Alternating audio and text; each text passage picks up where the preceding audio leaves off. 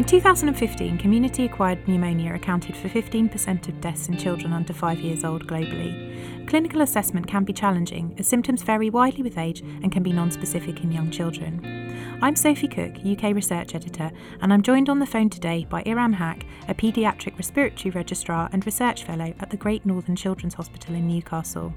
Iram and her colleagues have written a clinical update in the BMJ this week, which updates non-specialists on what they should know with regard to diagnosing and treating childhood pneumonia.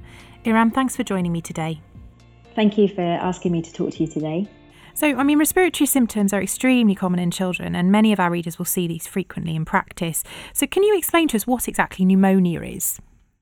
So, community-acquired pneumonia can be defined as a clinical diagnosis of pneumonia, which is caused by a community-acquired infection in an otherwise healthy child. How common is it to see pneumonia in children? Of all the children presenting with respiratory infections, how many are likely to have a pneumonia? So we know that community-acquired pneumonia is a relatively common problem, and it's a frequent cause for hospital admissions, both in developed and developing countries.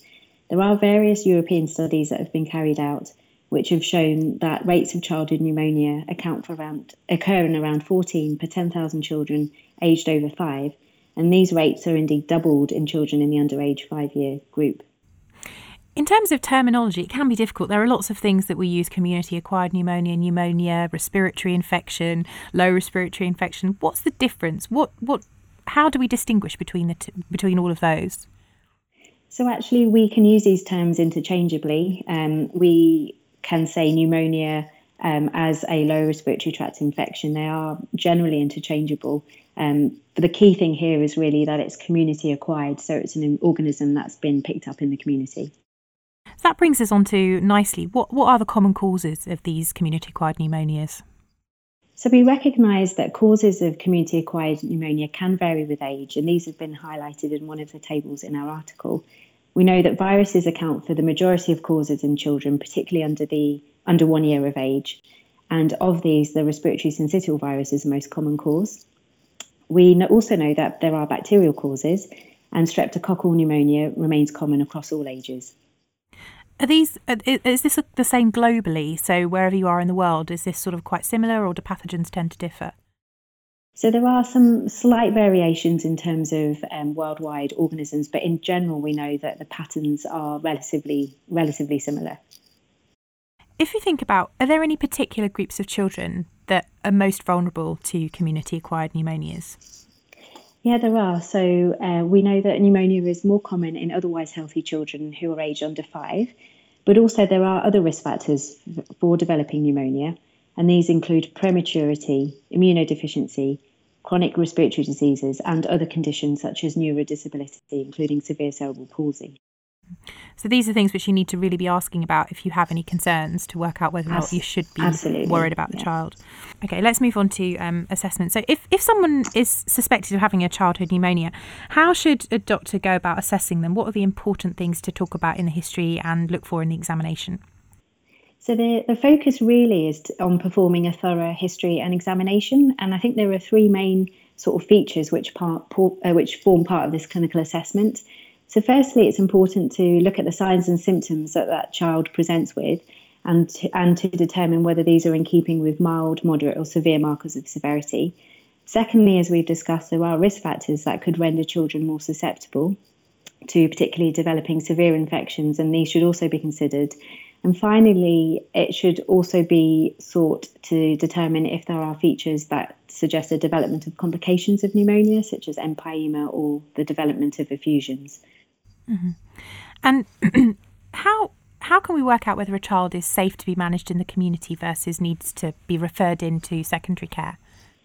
So we can determine severity in our clinical assessment, and this can be determined by assessing features such as temperature, respiratory rate, any evidence of any breathing difficulty, what the oxygen saturations may be if this is able to be assessed in the community, if there's any evidence of tachycardia as defined by age-specific values, and also looking to see, particularly in younger infants, if there's any impairment of feeding. And if these sort of features point towards more mild or moderate symptoms, we know that these children can be safely managed in the community. What's the first line defence is presumably antibiotics. Tell us a bit about what you would use. So we know that children should be treated with antibiotics if pneumonia is suspected. And there are guidelines that suggest that oral amoxicillin should be given as first-line treatment. And these have been backed up really by several large randomized controlled trials which have shown that oral amoxicillin is as effective as administering parenteral penicillin. And this was also confirmed by a Cochrane review that was published in 2013, which looked at children that were hospitalised with severe pneumonia. In terms of the route of administration, is there any benefit in the more severe children of giving intravenous antibiotics, or is oral still appropriate?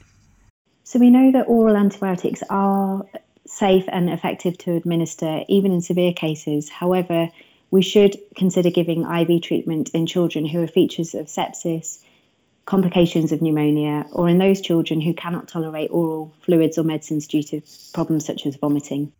And how long do you usually use antibiotics for? What sort of course is recommended? Well, at the moment, there are no current guidelines to determine the optimal treatment duration of antibiotics. However, we generally give empirical treatment for around 7 to 10 days. So during that time, if patients are managed in the community, if say they're mild, what advice do you give to parents about sort of when to worry, when to represent? What safety netting advice is important? So safety net advice is really important for children that are managed in the community, particularly with mild to moderate symptoms. And parents and children should be informed to monitor for signs of deterioration, any signs of dehydration, and also any features that might suggest that they've gone on to develop complications of pneumonia. And if possible, this can be provided as written information. And it is also important that parents are aware that they should seek further medical advice if fever or symptoms persist, despite having 48 hours of antibiotic treatment. Do you give the parents any advice about what to do regarding school or nursery attendance, for example? So I think that really depends on how the child is clinically. Obviously, if the child is sort of more unwell and not able to go to school, then that might need to be delayed until they feel ready to. It all depends on a sort of case-specific basis. Mm-hmm. And in terms of infectivity, is there anything that parents need to be aware of in terms of keeping them away of people who are particularly vulnerable to infections? I think that's a really important point to make. So we know that there are vulnerable children who have problems such as we've discussed already. So there may be children with immunodeficiencies or neurodisabilities that attend the same schools, and it's important that they are protected during the course of that child's illness. After an episode of pneumonia, what sort of follow-up is offered in the community, and also, say, if someone's severely sort of affected and has been in hospital, what follow-up would be appropriate in that circumstance? So in general, follow-up is not routinely required in children who make a full recovery, but we know that some children do develop more severe symptoms and can have radiological complications such as features of collapse on chest X-ray or complications such as empyema or effusions.